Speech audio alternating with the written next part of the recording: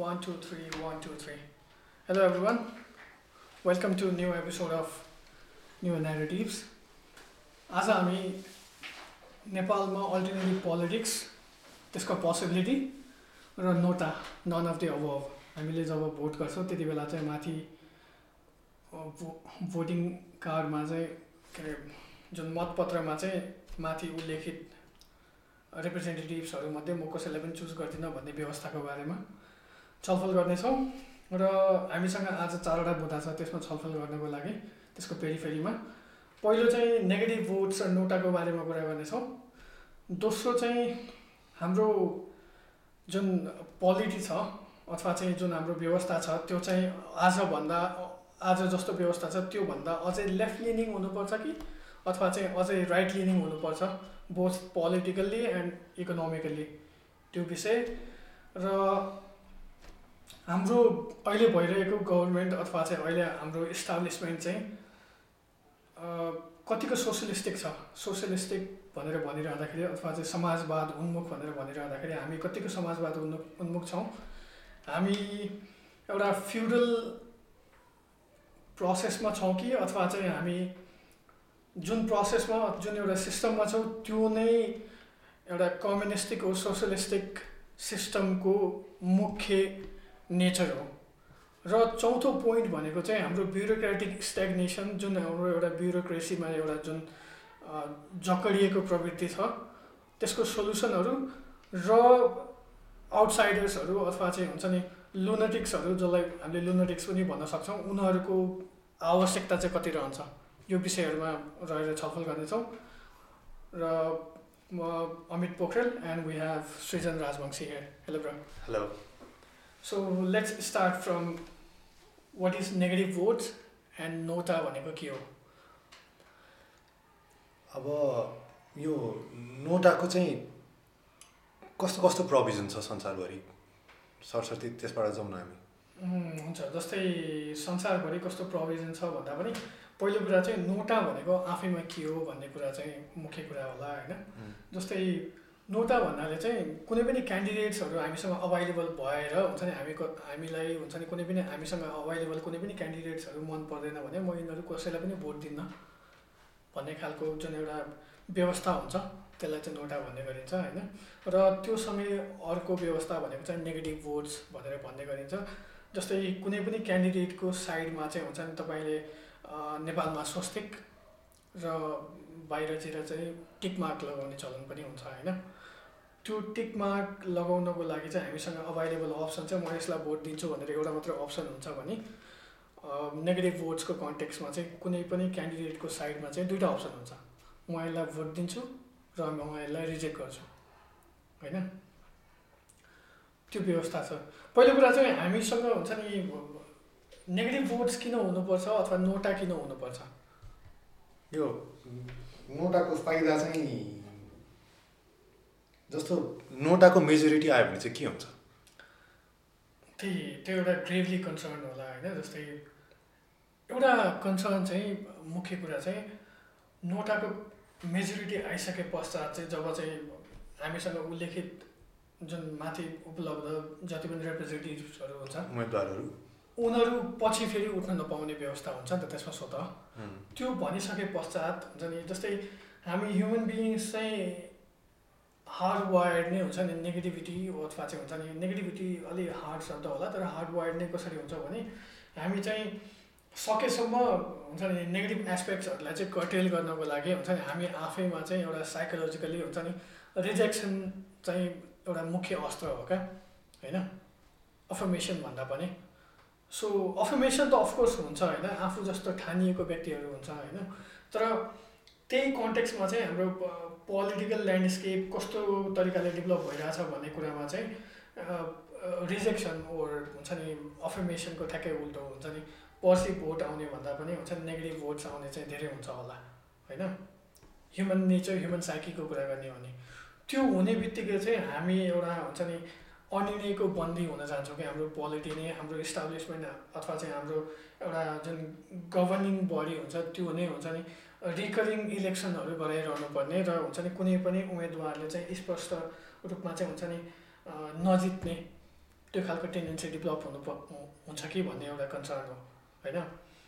अनि त्यो केसमा चाहिँ त्यो कन्सर्नलाई चाहिँ कसरी कर्टेल गर्न सकिन्छ भन्ने एउटा प्रश्न होला होइन।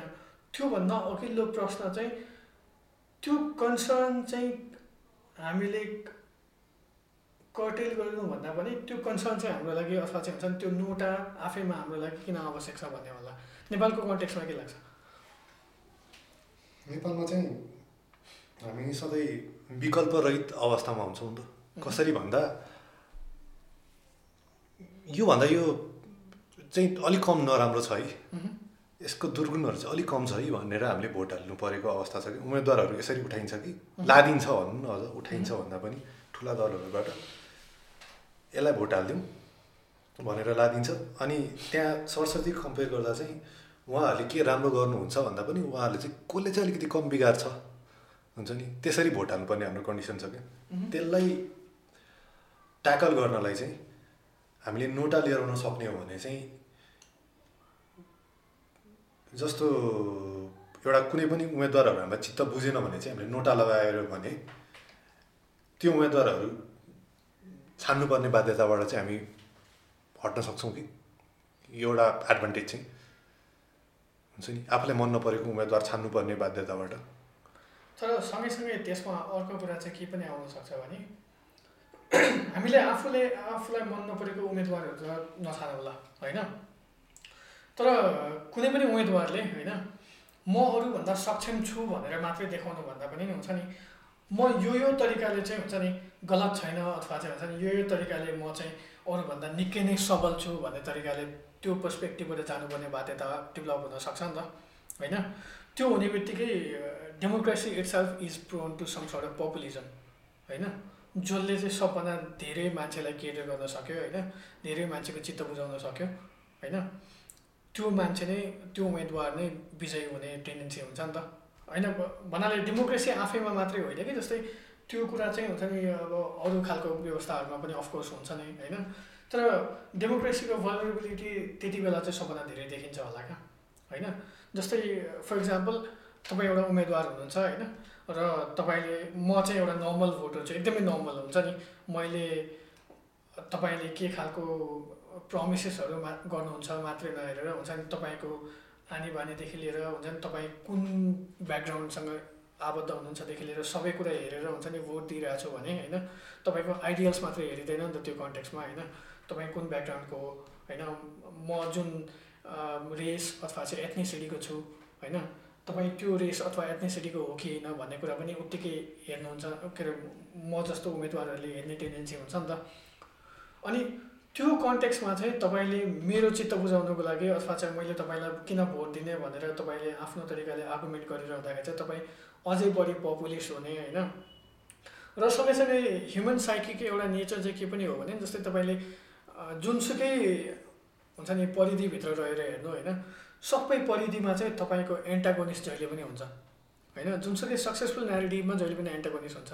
जस्तै फर इक्जाम्पल फेमिनिजमको एन्टागोनिस्ट भनेको चाहिँ प्याट्रियार्की भयो होइन, जस्तै लेफ्टिजमको एन्टागोनिस्ट भनेको चाहिँ क्यापिटलिजम भयो। त्यसरी नै हुन्छ नि एक्जाम्पलको लागि हुन्छ नि ट्रम्पको लागि एन्टागोनिस्ट भनेको चाहिँ जस्तै त्यो फ्याक्चुअल नभए पनि हुन्छ नि इमिग्रेन्ट्सहरूले हाम्रो जागिर खाए अथवा चाहिँ इमिग्रेन्ट्सहरू यस्तो उस्तो हुन्छ नि क्राइम लिएर आए, ड्रग ट्राफिकिङ लिएर आए भन्ने खालको चाहिँ एउटा न्यारेटिभ हुन्छ नि, त्यो न्यारेटिभ हालिमुहाली थियो नि त होइन।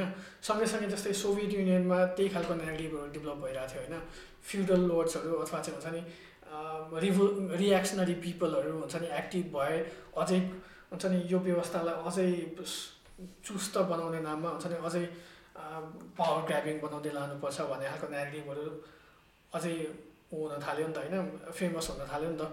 यसको मेन फ्यालेक्सी चाहिँ त्यहाँनिर देखिन्छ होला क्या। मलाई चाहिँ त्यो नै झन् एडभान्टेज हो जस्तो लाग्छ कि नोटाको। कसरी भन्दा त्यस्तो नोटाको सिस्टम लगाउन सक्यो भने चाहिँ ट्रम्प जस्तो उम्मेदवारले चाहिँ जित्दैनन् कि। आफ्नो भोटर सेक्सनलाई मात्रै टार्गेट गरेर नोटाको प्रोभिजन भएको कन्डिसनमा चाहिँ उसले जित्न सक्दैन कि हुन्छ नि। एउटा म यो सेक्सनको मान्छेलाई मात्रै टार्गेट गर्छु होइन, कस्तो भन्दा त्यो मेजोरिटेरियन पपुलिस्ट पपुलिजम चाहिँ त्यसमा सक्सेसफुल हुँदैन कि मेजोरिटेरियन पपुलिजम सक्सेसफुल हुँदैन भन्दाखेरि मेरो कन्सर्न चाहिँ के हो भने जस्तै तपाईँले human history is all about stories होइन, the way you tell a stories होइन। त्यो कन्टेक्स्टमा चाहिँ जस्तै के पनि सँगै हो भने तपाईँ फ्याक्टले भन्दा होइन मान्छेको मन चाहिँ स्टोरिजले जित्न थाल्नुहुन्छ क्या। त्यो हुने बित्तिकै होइन तपाईँले स्टोरी कन्स्ट्रक्ट गर्न थाल्नुहुन्छ क्या होइन। एउटा हुन्छ नि तपाईँले कुनै पनि क्यान्डिडेसीमा होइन कुनै पनि एउटा निर्वाचन क्षेत्रमा त्यहाँको बाहुल्यता हेर्नुहुन्छ होइन, त्यहाँको बाहुल्य जनसङ्ख्या को छ त्यसको र त्यो बाहुल्य जनसङ्ख्याको एन्टागोनिस्ट को हुनसक्छ। त्यो एन्टागोनिस्ट तपाईँले चयन गरेर होइन त्यो खालको मान्छेहरूलाई चाहिँ एन्टागोनाइज गर्न थाल्नुहुन्छ क्या। त्यसले चाहिँ झन् बढी डिभिजन ल्याउँछ कि भन्ने मेरो कन्सर्न हो क्या। जस्तै कुनै पनि निर्वाचन क्षेत्रमा एउटा हुन्छ नि मान्छेले जित्नु मात्रै त ठुलो कुरा होइन नि त। हाम्रो समाज आफैमा चाहिँ कतिको मिलेर बस्छ अथवा चाहिँ हुन्छ नि हाम्रो समाज चाहिँ कतिको इन्क्लुसिभ छ डिभाइसिभ भन्दा पनि डिभिजन भन्दा हुन्छ नि सँगै बसेर सँगै मिलेर जाने एउटा युनिफाइङ नेचर कतिको छ। त्यसले पनि हाम्रो समाजको सबलतालाई उत्तिकै मेजर गर्छ नि त होइन। यसमा चाहिँ डेट्रिमेन्टल इफेक्ट्सहरू आउँछ कि भन्ने मेरो कन्सर्न हो क्या। मेरो कन्सर्न चाहिँ त्यो अहिलेको जुन हाम्रो सिस्टम छ त्यसले चाहिँ बढी डेट्रिमेन्टल इफेक्ट लिएर आइरहेको छ कि यो आफ्नो फ्याक्सनलाई मात्रै केटर गर्ने होइन। त्यो जस्तो कि हाम्रै योभन्दा अगाडिको चुनाव हेरौँ होइन, त्यो भारतलाई विरोध गरेर चाहिँ मान्छेलाई आफ्नो ठाउँमा लिएर आउने कि हुन्छ नि नेगेटिभ कुरा मात्रै गरेर कि आफ्नो पोजिटिभ कुरा गर्ने भन्दा पनि नेगेटिभ कुरा गरेर मात्रै म चाहिँ त्योभन्दा गतिलो छु भनेर के हुन्छ नि त्योभन्दा गतिलो छु भन्ने हिसाबले मात्रै पुगेन कि हुन्छ नि म यो कुराले चाहिँ नराम्रो छैन भनेर पनि देखाउन सक्ने एउटा अवस्था हुनु पऱ्यो नि त। मैले यो काम चाहिँ गरेको छैन, मैले समाजमा चाहिँ डिभिजनको बिउ रोपेको छैन होइन, समाजलाई विभाजित गर्न खोजेको छैन भनेर पनि देखायो भने चाहिँ उसले युनाइट गर्ने भयो। तर मैले समाजलाई चित्त बुझ्ने हुन्छ मेजोरिटीलाई चित्त बुझेर जतिसुकै नराम्रो कुरा गरे पनि म इलेक्ट हुने भयो भने त होइन त्यो अहिलेको जुन सिस्टम छ त्यो सिस्टमै राम्रो छ नि नोटाभन्दा त। तर यदि हुन्छ नि मैले डिभिजनको कुरा गरेँ, मैले चाहिँ समाजमा घृणा रोप्ने कुरा गरेँ र समाजले त्यो चित्त बुझाएन भने त यो मान्छे चाहिँ हुनु हुँदैन भन्न पाउने भयो नि त। जस्तै त्यो कुरामा चाहिँ मेबी हुन्छ नि हाम्रो लोकल जियोग्राफिकल अथवा चाहिँ हुन्छ नि हाम्रो सोसियो पोलिटिकल ल्यान्डस्केप पनि उत्तिकै हेर्न आवश्यक छ जस्तो लाग्छ मलाई चाहिँ होइन। जस्तै हाम्रो नेसनल लेभलको पोलिटीमा अथवा चाहिँ पोलिटिकल ल्यान्डस्केपमा चाहिँ होइन तपाईँले भनेको कुराहरू एकदमै सक्सेसफुल हुन सक्ने चान्सेसहरू हुन्छ। तर हाम्रो डेमोक्रेटिक प्रोसेस नै होइन हरेक इन्डिभिजुअल ठाउँबाट क्यान्डिडेसी जित्दै आएर होइन पार्लियामेन्टमा जसको बहुमत आउँछ त्यसले चाहिँ सरकार बनाउने हाम्रो त्यो खालको डेमोक्रेटिक प्रोसेस हो नि त हाम्रो। त्यो हुने बित्तिकै चाहिँ हाम्रो के अरे सबभन्दा सानो एउटा युनिट जुन क्यान्डिडेसीहरू छ नि होइन तिनीहरूको स्ट्रक्चर चाहिँ कस्तो छ भन्दा जस्तै कुनै एउटा ठाउँमा चाहिँ कुनै एउटा सोचाइ अथवा चाहिँ कुनै एउटा हुन्छ नि एथनिसिटी अथवा रिलिजनको बाहुल्यता भएको त्यो खालको स्ट्रक्चरमा छौँ क्या हामी होइन। त्यो हुने बित्तिकै कस्तो पनि हुन जान्छ भने त्यहाँको मेजोरिटी तिनीहरू हुन्छन् होइन। देशव्यापी रूपमा उनीहरू मेजोरिटी नभए पनि त्यो लोकल ठाउँको चाहिँ मेजोरिटी तिनीहरू हुन जान्छन्। त्यो हुने बित्तिकै हुन्छ नि कुनै पनि क्यान्डिडेटले त्यहाँ गएर चाहिँ हुन्छ नि एकदमै भड्किलो अथवा चाहिँ हुन्छ नि भड्काउने किसिमको न्यारेटिभ्सहरू प्रस्तुत गर्न सक्छ नि त देशव्यापी रूपमा त्यो खालको कुराहरू नगरे पनि। प्रब्लम चाहिँ के छ भन्दा क्यान्डिडेट्सहरू कसरी उठाइरहेको छ मा के छ भन्दा ठुलो प्रब्लम चाहिँ क्यान्डिडेट्सहरू त्यो लोकल लेभलबाट उठेको छैन कि पार्टीको सेन्ट्रल कमिटीबाट टिका लगाएर त चाहिँ त्यहाँ क्यान्डिडेट भएर जा हुन्छ नि। जनताको आवश्यकता अनुसार क्यान्डिडेट उठेको छैन कि हुन्छ नि पार्टीको आवश्यकता अनुसार हुन्छ नि ल यो ठाउँको टिकट बाँड्ने जुन हाम्रो सिस्टम छ नि आफ्नो नजिकको मान्छेलाई मात्रै टिकट बाँड्ने कि अनि माथिबाट उम्मेदवारी थोपरिदिने कि उम्मेदवारी थोपेर सबै पार्टीले आफ्नो उम्मेदवार थोपेर ल यो मान्छेमध्ये खाए खा नखाए घिच भने जसरी के हुन्छ नि चोइस गरे पनि नगरे पनि हामीले चुज गरेको मान्छे यो हुन्छ नि। अनि त्यसपछि छान्ने भयो यिनीहरूबाटै छान भनेको जस्तै पुरानो पञ्चायत व्यवस्थाभन्दा फरकै छैन कि पुरानो पञ्चायत व्यवस्थामा चाहिँ माथिबाट एकजना छानेर जान्थ्यो होइन। अहिले चाहिँ हामीसँग 2टा पञ्चायत पार्टी छ अनि माथिबाट दुईटाले छानेर पठाउँछन्, अरू पनि छन् छन् होइन, तर मुख्यतः दुईटा छन् होइन, दुईटाले माथिबाट छानेर पठाउँछन् होइन, अनि त्यो दुईटा मध्ये चाहिँ एउटा छान्नु पर्यो हामीले। हुन्छ नि यो चाहिँ हाम्रो व्यवस्थाको कमजोरी भन्दा पनि हाम्रो पार्टी पोलिटिक्सको कमजोरी होइन।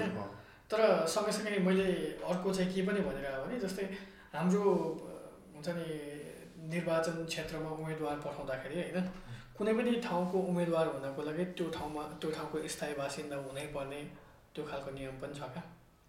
जरुरी छैन नि, यो अझ सङ्घीय सरकारमा त झमै छैन, यो स्थानीय तहमा छ होइन। सङ्घीय सरकारमा त हुन्छ नि हाम्रै कतिपय सांसदहरू 2 ठाउँबाट उठेका 3 ठाउँबाट उठेका हुन्थ्यो त, एउटै मान्छे, यो दुवै ठाउँबाट उठ्नुपर्छ भन्ने जरुरी यो के अरे नयाँ निर्वाचनदेखि फेडरलिजम लागू भइसके पछाडि चाहिँ होइन कुनै पनि उम्मेदवार 2 ठाउँबाट उठ्न नपाइने चाहिँ व्यवस्था हो।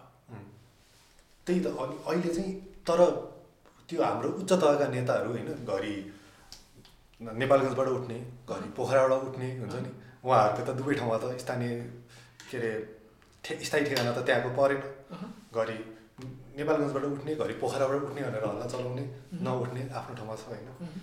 यस्तो सिस्टम छ नि त, पार्टीले टिका लगाइदिएर ल यहाँबाट उठ्नुहोस् हुन्छ नि, तपाईँ यहाँबाट उठ्नुहोस्, अनि पार्टीले चाहिँ आफ्नो डिसिजन जनतामाथि थोपारिदिने कि हुन्छ नि। अनि त्यो दुईटा डिसिजनमध्ये कुन छान्ने भन्ने हुन्छ नि, हामीसँग त्यो ट्रु चोइस चाहिँ कहिले पनि भएन। मेबी त्यसको एउटा रिजन चाहिँ यो पनि होला सायद, हामीसँग स्वतःस्फूर्त रूपमा हुन्छ नि म एकदमै पार्टीगत पोलिटिक्समा असम्बन्धित व्यक्ति, म स्वतःस्फूर्त रूपमा जनता हुँ भनेर भन्दा पनि हुन्छ नि म यो पार्टीसँग लिनिएटेड जनता चाहिँ हुँ, योतर्फ लिनिएन्सी राख्ने जनता हुँ भनेर भन्ने खालको व्यक्तित्वहरू चाहिँ धेरै होला नि सायद।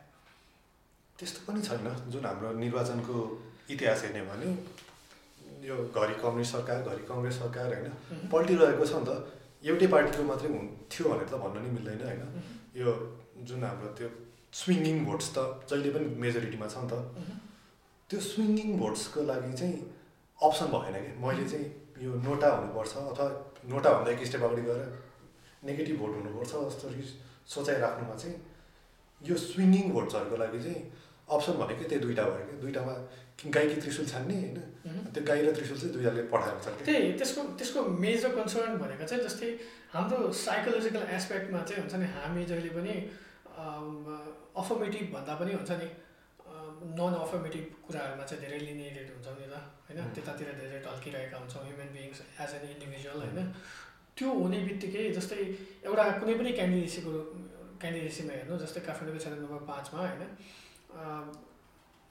कुनै पनि व्यक्तित्वहरूले चाहिँ हुन्छ नि बहुमत ल्याउन नसकेको अथवा चाहिँ जित्ने सङ्ख्यामा पोजिटिभ भोट ल्याउन नसकेको अवस्थामा चाहिँ हुन्छ नि, अथवा चाहिँ त्योभन्दा धेरै चाहिँ नोटा अथवा चाहिँ नेगेटिभ भोट्सहरू आएको कन्टेक्स्टमा चाहिँ हुन्छ नि त्यो रिकरिङ भइराख्यो भने त हामी एटलिस्ट एउटा क्यान्डिडेसी त्यो राष्ट्रव्यापी रूपमा भयो भने त अझै ठुलो कुरा भयो होइन। एउटा क्यान्डिडेसी त जहिले पनि हुन्छ नि आफ्नो रिप्रेजेन्टेटिभ विहीन हुने भयो नि त, अनिर्णयको बन्दी हुने भयो नि त, त्यो एउटा मेजर कन्सर्न हो जस्तो लाग्छ क्या मलाई। अब त्यो कन्सर्नमा चाहिँ के छ भन्दा जसरी पनि लास्टमा गएर त हाम्रो पार्टी व्हिप नै लाग्ने रहेछ होइन। फेरि हामीले जतिसुकै छानेर पठाउँदा पनि होइन त्यो एउटा कोही क्यान्डिडेट होस् नहोस् लास्टमा गएर आफ्नो इच्छाभन्दा फरक भोट हाल्नुपर्ने रहेछ यो पार्टी व्हिप लगाएर। अनि हामीले त्यसलाई स्थानीय तहमा सल्भ गर्ने भनेको त यो त हाम्रो उम्मेदवारै होइन भनेर हो नि त। हुन्छ नि जबरजस्ती दुईवटा उम्मेदवारमा त एउटा छान भन्नु र हाम्रो जनताको उम्मेदवार त अर्कै हुनु पर्थ्यो भन्नुमा त फरक हो नि त। जस्तै हामीले हुन्छ नि नेगेटिभ भोट्स अथवा चाहिँ नोटाको प्रोभिजन ल्याउनु भन्दा त्यसको अल्टरनेटिभमा चाहिँ जस्तै हामीले जुन प्रचार प्रसारको हुन्छ नि क्यान्डिडेसीको प्रचार प्रसारको क्रममा चाहिँ होइन यसलाई चाहिँ स्विफ्टली मेन्टेन गर्नको लागि चाहिँ होइन जस्तै जति पनि कोही अल्टरनेटिभ पार्टीगत पोलिटिक्सबाट नआइकन होइन अल्टरनेटिभ क्यान्डिडेसी दिएर पनि हुन्छ नि राम्रो लिड गर्न सक्ने खालको मान्छेहरू पनि टन्न हुन सक्छन् नि त, त्यो खालको क्यान्डिडेटहरू पनि। तर उनीहरूसँग कतिपय कन्टेक्स्टमा चाहिँ आफ्नो प्रचार प्रसार गर्नको लागि रिसोर्स हुँदैन होइन, आफ्नो प्रचार प्रसार गर्नको लागि चाहिँ जुन लेभलमा पार्टीसँग कार्डहरू हुन्छन् होइन त्यो लेभलको हुन्छ नि ह्युमन रिसोर्स नहुन सक्छ। त्यसलाई चाहिँ त्यो प्रचार प्रसारको एजेन्सीहरूलाई चाहिँ अझै स्विफ्ट बनाउन सकिन्छ कि के लाग्छ? त्यो एउटा उपाय हुनसक्छ। अनि अर्को उपाय चाहिँ के हुनसक्छ भन्दा जुन हाम्रो यो पेटिसन लेटर्सहरू बुझाइन्छ नि त्यसलाई केही गरी लेजिटिमेसी दिने के हुन्छ नि। भन्नाले यो जुन विभिन्न मुद्दाहरूमा ज्ञापन पत्रहरू बुझाइन्छ होइन, त्यो ज्ञापन पत्र सरकारी निकायबाट बुझिन्छ तर केही पनि सुनवाई हुँदैन नि। यति सङ्ख्याको मान्छेहरूको सपोर्ट पाएको ज्ञापन पत्र चाहिँ लेजिटिमेट हुनु पर्यो यसको। अनि यसको चाहिँ केही सुनवाई हुनु पर्यो हुन्छ नि, भए पनि नभए पनि छलफल भए पनि हुनु पर्यो भन्ने खालको प्रावधान राख्न सक्ने भने चाहिँ अलि मोर पार्टिसिपेटरी डेमोक्रेसी हुन्छ कि हाम्रो। जस्तै अब अथोरिटेरियन अथवा चाहिँ हुन्छ नि मोर हुन्छ नि अलिकति सङ्कीर्ण शासन व्यवस्थाहरूमा त अझै हुने कुरा हो होइन। तर डेमोक्रेटिक सिस्टममा पनि हुन्छ नि once you elect an candidate होइन, तपाईँले एउटा कुनै पनि उम्मेदवारलाई जिताएर पठाइसकेपछि चाहिँ हुन्छ नि what they tend to feel is तपाईँले चाहिँ उसलाई चाहिँ आफूमाथि शासन गर्नको लागि चाहिँ हुन्छ नि लाइसेन्स दिनुभयो भन्ने खालको जुन एउटा सोच्ने तौर तरिका छ नि, मेबी यसलाई पनि चेन्ज गर्नु चाहिँ मुख्य आवश्यकता होला। किनभने जस्तै पार्टिसिपेटरी डेमोक्रेसीको अर्को एउटा प्रोसेस चाहिँ के पनि हुनसक्छ भने जस्तै एकदमै रिभाइभिङ डेमोक्रेटिक प्रोसेस क्या। जस्तै लोकल लेभलमा होस् अथवा चाहिँ हुन्छ नि रिजनल लेभलमा होस् अथवा चाहिँ प्रोभिन्सियल लेभलमा अथवा चाहिँ हुन्छ नि राष्ट्रव्यापी रूपमा पनि फेडरल लेभलमा पनि हुन्छ नि त्यो रिकरिङ पार्टिसिपेसन्सहरू होइन अनि रिकरिङ एजेन्डामाथिको डिस्कसन्सहरू सुनवाईहरू त्यो त भइ नै हाल्छ होइन। तर एट द सेम टाइम त्यसलाई चाहिँ केले पनि कर्टेल गरिरहेको छ जस्तो मलाई महसुस हुन्छ भने जस्तै तपाईँले कुनै पनि उम्मेदवार जिताएर पठाउनु भएपछि चाहिँ हुन्छ नि तपाईँले उसलाई चाहिँ आफूमाथि शासन गर्नको लागि लाइसेन्स दिनुभएको भन्ने खालको जुन एउटा बुझाइ अथवा चाहिँ टेन्डेन्सी छ नि त्यसले पनि हामीलाई चाहिँ एउटा हन्च दिइरहेको हो कि त्यसले पनि ग्लिच सिर्जना गरिरहेको हो कि। हामीले शासन व्यवस्थामा नै यस्तो प्रावधान राखिदियौँ कि त्यो क्रमिक रूपमा चाहिँ जनताको कुरा सुन्ने एजेन्सी नै राम्ररी इस्टाब्लिस गरेको छैन कि जुन त्यो नागरिक सुनवाई हुनुपर्ने हो हुन्छ नि। अनि तारकै हुन्छ नि, महिनामा अथवा हुन्छ कि 6 महिनामा एकचोटि हुन्छ होइन। एकचोटि भोट दिएपछि 5 वर्ष चुप लाएर बस्नुहोस्। त्यो हाम्रो सिस्टमै यस्तो छ कि जनताले तपाईँले भोट दिनुभयो, अब 5 वर्ष चुप लाएर हाम्रो कुरा हामीले जे चर्तीकला देखाउँछौँ हेर्नुहोस्, त्यो चर्तीकला चित्त बुझेन भने अर्कोलाई भोट दिनुहोस्। अनि त्यो पनि फेरि हाम्रै अर्को साथी हुनुहुन्छ भने जसरी हुन्छ नि, हामी दुईजना सल्लाह गर्छौँ, हामी दुईजना मध्येकै हो तर खासै फरक चाहिँ खासै फरक होइन, हामी दुईजना मध्ये एकजना छान्नुहोस् होइन, हामी चाहिँ सुध्रिन्नौँ भने जसरी कि हामी दुईजना गर्ने एउटै हो। अब तपाईँ उहाँ छान्नुहुन्छ कि राम छान्नुहुन्छ कि श्याम छान्नुहुन्छ होइन, काम एउटै हो भनेर जसरी आउनुहुन्छ कि। त्यही त यसलाई सुधार गर्नलाई चाहिँ त्यो हामीले जुन त्यो ज्ञापन पत्रको सिस्टम हुन्छ अथवा हुन्छ नि अरू केही तरिकाले कि स्याल छान्ने कि बसो छान्ने भने जस्तो। हजुर एकदमै ठ्याक्कै त्यही भइरहेछ कि त्यो जनताबाट त्यो क्रमिक रूपमा आउने जुन गुनासाहरू हुन्छन्, जुन सदिच्छाहरू हुन्छन् होइन, त्यसलाई चाहिँ यो चाहिँ टेबलमा राख्नुपर्ने कुरा हो है। ल कार्यान्वयन नै नगरे पनि टेबलमा राख्नुपर्ने कुरा हो है भनेर चाहिँ लाने एउटा मेकानिजम चाहिँ चाहिएको छ कि त्यो चाहिँ हामीले डेभलप गर्नुपर्ने छ कि। सही सही। अब त्यो कसरी गर्न सकिन्छ होइन, अब त्यो कुनै एउटा लिक्विड डेमोक्रेसी भन्ने कन्सेप्ट छ होइन, त्यो चाहिँ नेपालमा कतिको पोसिबल छ होइन। त्यसको त्यो चाहिँ कस्तो हो भन्दा अब हामीले जसरी अहिले सोसियल मिडियामा कुरा राख्छौँ नि त्यसरी नै एउटा इन्टरनेटको एउटा फोरममा कुरा राख्छौँ, तर त्यो फोरम चाहिँ हाम्रो नेसनल आइडेन्टिटीसँग जोडिएको हुन्छ अनि त्यो फोरममा उठेको कुराहरू चाहिँ लेजिटिमेट हुन्छ कि। जस्तै हामी हुन्छ नि टेक्नोलोजिकली यति अगाडि भइसक्दा पनि हाम्रो डेमोक्रेटिक प्रोसेस चाहिँ सायद 19औँ अथवा 20औँ शताब्दीमा छ होला क्या होइन। भन्नुको तात्पर्य चाहिँ हामी कुनै पनि कुरा आफ्नो कुरा राख्दाखेरि चाहिँ सुनवाईको लागि चाहिँ सडकमा उत्रिनु पर्ने होइन, नभए चाहिँ सुनवाई नहुने, त्यो एउटा चाहिँ मेजर कुरा होला। अनि अर्को कुरा चाहिँ जस्तै यसमै एउटा सानो प्रश्न उठाउनु पर्दाखेरि चाहिँ होइन, हाम्रो के अरे तल्लो सदन चाहिँ स्थगन भएको चाहिँ करिब 4 महिना अगाडि भयो होइन। तर यो 4 महिनाको अन्तरालमा कोभिड सिचुएसन भए तापनि हुन्छ नि एउटा डिस्टेन्स मेन्टेन गरेर हुन्छ नि आफ्नो लोकल क्यान्डिडेसी भएको ठाउँमा रिप्रेजेन्टेटिभहरू जान त सक्छ नि त होइन। तर हाम्रो रिप्रेजेन्टेटिभहरूमध्ये कतिले चाहिँ आफ्नो क्यान्डिडेसी भिजिट गर्नुभएको छ होइन। र कति हुन्छ नि त्यहाँको आवाजहरूलाई सुन्नुभएको छ, त्यहाँको आवश्यकताहरूलाई महसुस गर्नुभएको छ होइन।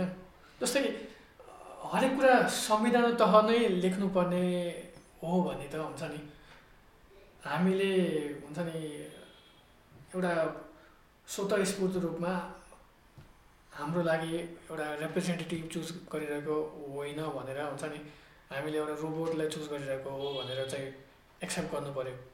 होइन भने त तपाईँ मेरो रिप्रेजेन्टेटिभ भइसकेपछि म मानौँ हुन्छ नि दोलखामा बस्छु अथवा चाहिँ हुम्लामा बस्छु होइन।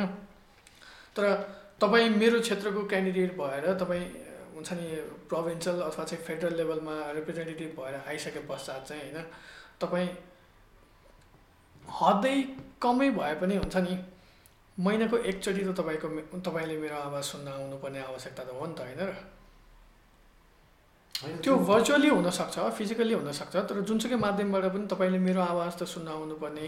त्यहाँनिर हुन्छ नि विकासका पूर्वाधारहरू के कमजोरी छन्देखि लिएर हुन्छ नि त्यहाँनिर के को आवश्यकता छ होइन, त्यहाँनिर सुधार गर्दै लानुपर्ने कुराहरू के छन् त्यो कुराहरू त तपाईँले रिभ्यू गर्नुहुन्छ भनेर त मैले तपाईँलाई क्यान्डिडेट बनाएर एउटा हुन्छ निर्वाचित बनाएर पठाउने हो नि त।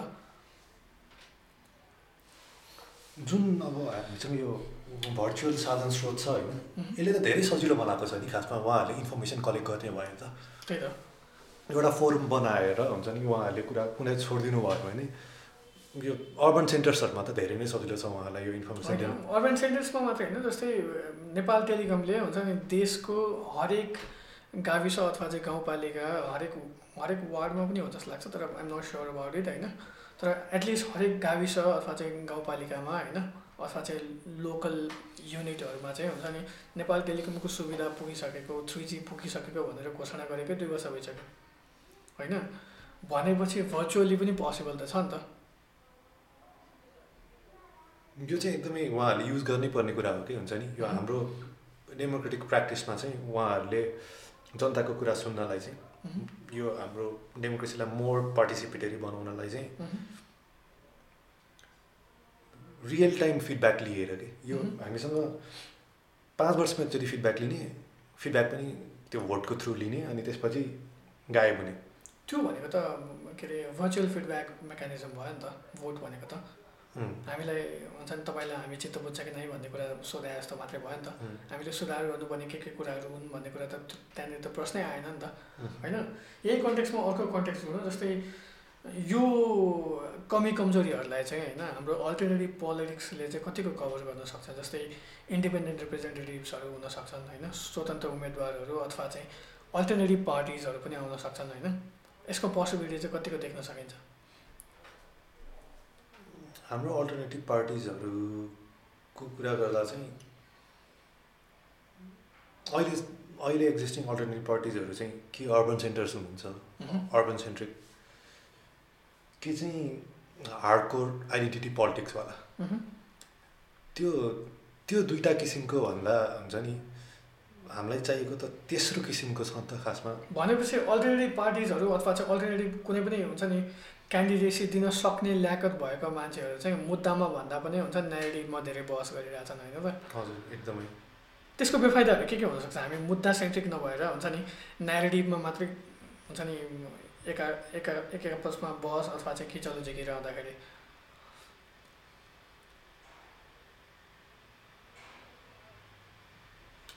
यो भनेको चाहिँ फेरि पनि हामी अहिलेको जुन चक्रमा छौँ त्यही चक्रमा के हुन्छ नि यही विकल्पविहीनताको हुन्छ नि यही भात खाने कि भुजा खाने भने जसरी मात्रै त्यही विकल्पमा रुमलिरहने हो कि। यो अघि हामीले सुरुमा जुन यो कुरामा जोड्दाखेरि चाहिँ सुरुमा जुन बुँदा राखेका थियौँ होइन, हाम्रोमा कतिको इकोनोमिकली लेफ्ट इकोनोमिकली राइट अथवा पोलिटिकली लेफ्ट अथवा पोलिटिकली राइट पार्टिज चाहिएको छ भन्ने कुरामा चाहिँ हाम्रोमा मेन स्ट्रिम भनौँ अल्टरनेटिभ पोलिटिक्सको भनौँ नेपालमा इकोनोमिक फ्रिडम एडभोकेट गर्ने पोलिटिकल पार्टी चाहिँ सधैँ छैन कि हुन्छ नि सबैजना centre to right centre to left claim गर्नुहुन्छ आफूलाई होइन अनि नेपालमा पुँजीवादी भनेर गाली गरिन्छ अनि नेपालमा फेरि समृद्धिको रटान चाहिँ लगाइन्छ समृद्धि कसरी गर्ने भनेर चाहिँ उहाँहरूको एउटा पनि प्लान हुँदैन डिटेलमा समृद्धि लिएर आउनु पर्यो भनेर चाहिँ सबैले भन्नुहुन्छ त्यही समृद्धि भनेको जस्तै हामीले मोनोरेल अनि त्यसपछि हुन्छ नि के अरे पूर्व पश्चिम रेल अनि त्यसपछि मध्य पहाडी लोकमार्ग यसैलाई मात्रै देख्छ यो त्यो पानीजहाज त्यो सोभियत एरामा हुन्छ नि त्यो पञ्चवर्षीय योजना लगाउने अनि मेगा प्रोजेक्ट्सलाई चाहिँ समृद्धि भन्ने तर लाइक एउटा मान्छेको जीवनस्तरमा ल्याउनु पर्ने सुधारहरू हुन्छ नि औद्योगिकरणलाई सजिलो बनाउनलाई चाल्नुपर्ने कदमहरूको चाहिँ केही पनि कुरा नगर्ने के हुन्छ जस्तै एउटा इन्ट्रेस्टिङ अब हुन्छ नि धेरै व्यक्तिहरूले कोट गरिराख्ने कुरा हो होइन जस्तै अनि धेरै बुक्सहरूमा पनि पाइन्छ होइन सोभियत एरामा चाहिँ मान्छेहरूले के भन्थे अरे भने होइन उनीहरूले चाहिँ हामीलाई पे गरे जस्तो स्यालेरी दिए जस्तो गर्छन् हामी चाहिँ काम गरे जस्तो गर्छौँ होइन हजुर त्यो चाहिँ धेरै ठाउँमा कोट भएको पाइन्छ धेरै मान्छेले भन्थे अरे क्या they pretend to pay us होइन वी प्रिटेन्ड टु वर्क तर वस्तुगत रूपमा खास चाहिँ हुन्छ नि इन्डिभिजुअल लेभलमा अथवा चाहिँ सोसाइटल लेभलमा परिवर्तनहरू चाहिँ खासै देखिँदैन थियो जस्तै ठुल्ठुला हेर्दाखेरि ठुल्ठुला क्यानाल्सहरू अथवा चाहिँ ठुल्ठुला रेलमार्गहरू अथवा चाहिँ हुन्छ नि ठुल्ठुला भवनहरू यताउता त्यो बनेर अथवा चाहिँ त्यो खालको कुराहरू भयो भने हुन्छ नि व्यक्तिगत स्वतन्त्रता अथवा समृद्धिको कुरामा चाहिँ हुन्छ नि व्यक्तिगत समृद्धिको कुरामा चाहिँ अलमोस्ट हुन्छ नि जिरो चेन्जेस होइन जस्तै एउटा इक्जाम्पल अब मैले फिल्म त्यति बेलाको सोभियत एरा फिल्महरूको बारेमा रिसर्च गरिरहँदाखेरि एउटा कुरा के थाहा पाएँ भने जस्तै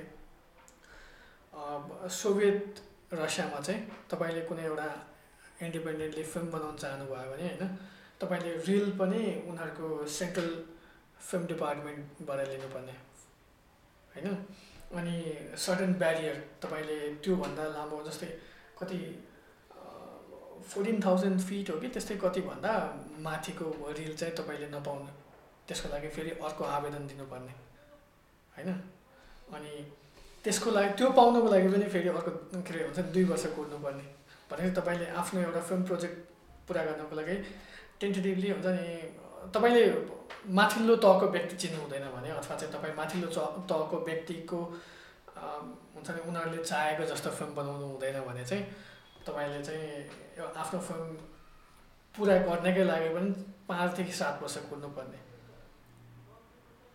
होइन यो हामी त सोभियत एराको कुरा गर्दाखेरि मेरो एउटा प्रोफेसरले भन्नुहुन्थ्यो कि उहाँ त्यहीँ पढ्न जानु हुँदाखेरि विद्यार्थी हुँदाखेरि मलाई कम्युनिस्ट देश लग्यो तर म त्यहाँबाट निस्किँदा क्यापिटलिस्ट भएर निस्केँ भन्नुहुन्थ्यो कि कसरी भन्दाखेरि चाहिँ उहाँहरू त्यही सोभियत रसियामा पढ्दाखेरि त्यहाँ चाहिँ विदेशी ब्रान्डका सामानहरू किन्न नपाइने यो नाइकीका जुत्ताहरू जस्तो अनि लिभाइसका जिन्स त्यही त जस्तो कुराहरू किन्न नपाइने किनकि त्यो चाहिँ एकदमै यो बुर्जुवाका कुरा भए अथवा पुँजीवादी कुरा भए त्यही भएर किन्न नपाइने अनि सोभियतहरूलाई चाहिँ फेरि वेस्टर्न युरोपमा ट्राभल गर्नलाई पनि सजिलो हुँदैन थियो अनि विदेशीहरूलाई चाहिँ सजिलो हुन्थ्यो अलिकति वेस्टर्न युरोप जान त्यहाँबाट त्यही सोभियत नेटिभ्सहरूलाई भन्दा विदेशीहरूलाई जान सजिलो हुने अनि त्यही भएर उहाँहरू घुम्न जाँदाखेरि चाहिँ सोभियत सिटिजन्सहरूले चाहिँ मलाई यो सामान ल्याइदिनुहोस् भनेर उल्टै पैसा दिएर पठाउनु हुन्थ्यो अरे कि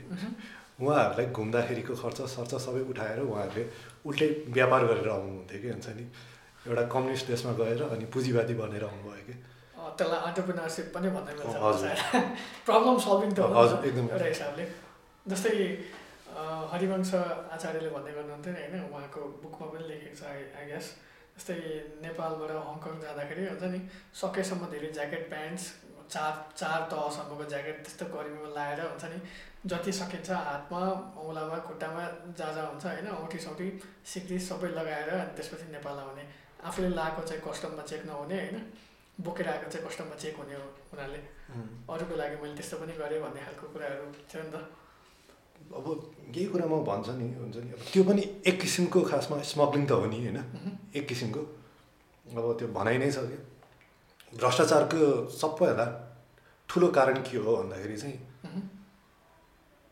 यही कानुन भनिन्छ क्या रेगुलेसन्सहरू the major number 1 reason of corruption is regulations भनेर क्या यही कुरालाई चाहिँ हाम्रो अर्को बुदासँग जोडौँ होइन जस्तै हाम्रो लागि चाहिँ हुन्छ नि हामी अहिले सोसलिस्ट पोलिसीमा छौँ अथवा चाहिँ हुन्छ नि क्यापिटलिस्टिक पोलिसीमा छौँ अथवा फ्युडल पोलिसीमा छौँ हाम्रो हुन्छ नि सिपिएन गभर्मेन्टले हुन्छ नि हामी सोसलिस्टिक भनेर भनिरहँदाखेरि हुन्छ नि तर उहाँहरूलाई क्रिटिसाइज गर्ने हुन्छ नि पत्रिकामा रेगुलरली लेखिरहने व्यक्तित्वहरूले चाहिँ हुन्छ नि यो भनेको चाहिँ के अरे ब्राह्मणवादी जेट बोकेको हुन्छ नि के अरे एउटा फ्युडल सरकार हो भन्ने खालको कुराहरू गर्नुहुन्छ होइन तर तपाईँलाई के लाग्छ हुन्छ नि हाम्रो सरकार चाहिँ हुन्छ नि सोसलिस्ट हो कि क्यापिटलिस्ट हो अथवा चाहिँ फ्युडल हो हाम्रो सरकार पक्का समाजवादी हो कसरी अब भन्ने बेलामा चाहिँ हाम्रो सरकारको आलोचकले चाहिँ के भन्नुहुन्छ भन्दा